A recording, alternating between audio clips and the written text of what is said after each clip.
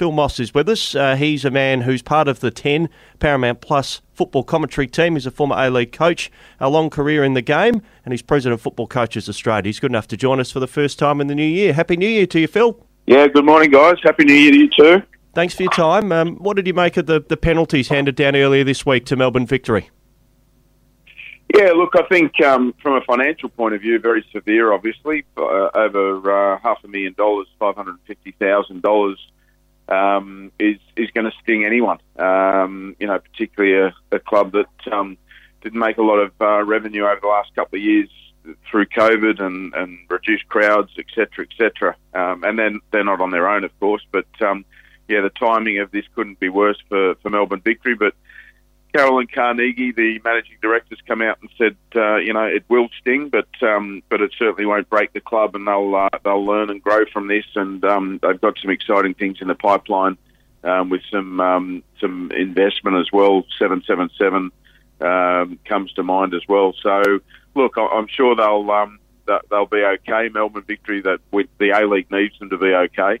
They're obviously one of the biggest clubs. So the suspended points situation, 10 points if there's a recurrence of any crowd trouble or things like that. That's always such a tough one for me. But certainly, Melbourne Victory and their stakeholders will be working round the clock to make sure there is no repeat because for obvious reasons. I mean, first of all, we don't want it in our game, but secondly, of course, 10 points would just about ruin their season, whether it's this year, next year, or the year after. Absolutely, yep. And they're sitting bottom as it currently sits on the A-League ladder. They lost Lewis Nani for the season with a knee injury. So for Tony Popovich, this has been a nightmare start to the new year. Yeah, it certainly has. It doesn't get much worse, to be honest. Especially after they took such a huge leap forward last season under Popovich. We were talking about the Popolution, the revolution under Tony Popovich. So it's going to take everyone to be on the same page and make sure that they can turn things around very, very quickly.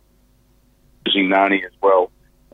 You just couldn't have written that in the script, and that's not only going to hurt Melbourne Victory, that hurts the A-League as well because he is the marquee man. Obviously, Charlie Austin left as well, so from Brisbane Roar. So our two EPL stars, if you like, that we're adding a little bit of stardust have now gone from the A-League. So I think the clubs need to work really hard. The transfer window opens this weekend for the rest of January, so it's really important we get a little bit of stardust back in the league. Phil, the Perth Glory, a great win midweek. Probably wasn't ideal for those on the East Coast. The game started at 7:30 local time, 10:30 on the East Coast, and it was a bit of a dreary game. Defenders popped forward and scored goals for both teams, and a Scott Neville own goal gave the Glory the points. But they've won two in a row, and Macedonia Park's become a bit of a fortress. Yeah, that's right. The red card to Brisbane obviously certainly helped Perth. Although when Brisbane went down to 10 men, Joe O'Shea being red-carded. Ruben Zajkovic and the players post-game were quick to point out they were a little bit naive against 10 men. Not always easy to play against 10 men either because, things change from what the game plan was and what the analysis was during the week leading into the game. But nonetheless, it's back-to-back three-point wins for Ruben Zajkovic's side in Perth. Macedonia Park, they said from the beginning they really wanted to use the smaller ground, if you like, to build a fortress and use the crowd as the 12th man. They're certainly doing that. They're making some good strides forward now. Zajkovic said that was going to come. It was just a matter of time. Well, that seems to be happening now, which is fantastic and a credit to the work he's doing because, there was a lot of work to be done and he still hasn't got Adam Taggart in there. That's another headline. It looks like he's another couple of weeks away. So that'll be frustrating Perth fans, just a niggling quad injury that popped up over the last few days. So when he gets Taggart in there and if he can bring maybe one more in January, that certainly augurs well for a strong second half of the season. Well, another home game for Perth tomorrow night at Macedonia Park against Sydney FC. No Adam Taggart, which would have given them some scoring firepower. How do you think they'll go against the Sky Blues? Look, Sydney FC are vulnerable. They're not having it all their own way. Stevie Corica is under pressure to turn things around this season and get them back in the finals. There's certainly that they seem to take 2 steps forward, 1 step back, or sometimes 1 step forward, 2 steps back, Sydney FC. So that there is an opportunity there for Perth. It's not easy to go to Perth for teams from the eastern states, but Joe Lolly coming back, Luke Bratton coming back are 2 massive ins for Steve Corica. So they'll be a stern test, there's no doubt about that. But if Perth Glory are on their game and they're aggressive and in the face of Sydney FC, anything's possible. I'm going to tip Sydney FC just by the odd goal. I think they'll just have enough quality to get over Perth, but it certainly won't be an easy night for Sydney FC. Phil Moss with us. We're chatting football. The A-League, match day 12 starts tonight with Macarthur and Central Coast. So some good matches this weekend. Phil, I'm not sure if you've got any in commentary. I know you're on holidays as we chat to you at the moment, but Adelaide United and Melbourne Victory's always had a bit of spice to it. And Western Sydney Wanderers and Melbourne City, well, that could be a grand final preview at the end of the year, potentially.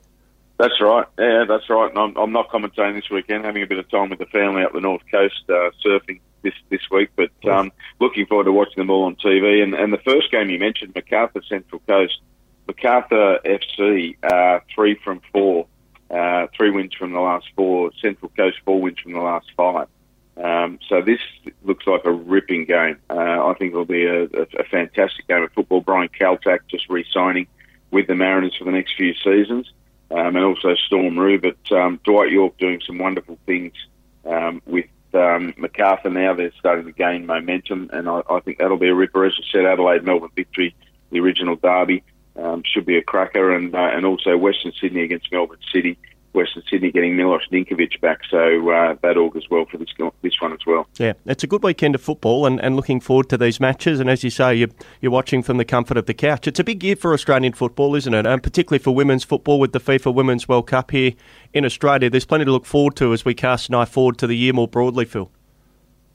There is, and the Cup of Nations has just been announced for the Matildas to play in the lead up to the Women's World Cup on Australian soil and New Zealand soil, co-hosted. That'll be wonderful. The Socceroos, what's going to happen? Is Graham Arnold going to re-sign? Are they going to go? Is he going to go in a different direction? And the choice is his now. So there is so much happening. It's going to be a wonderful year of football and a great opportunity, as I've always said, a once-in-a-generation opportunity for Australian football to really capitalise on what happened at the Qatar World Cup for the men's, hosting a Women's World Cup, and the A-League men's and women's, looking likely to go to new levels. The hard work, is still going on to get us there. There's still some issues that we need to work through, but the opportunity is there to see professional football at the top level go to a whole new level. You were a regular surfer, Phil, or it's just a holiday activity? No, regular. Been a surfer all my life, so the waves are pumping up here at Yamba, so really looking forward to it. Beautiful. Phil, thanks for your time with that in mind. Enjoy the staycation, and we shall chat to you again very soon. Good on you. Take care. Thanks for having me. Phil Moss joining us here on Sports Breakfast this morning, President of Football Coaches Australia, Channel 10 Paramount Plus football commentator and keen surfer.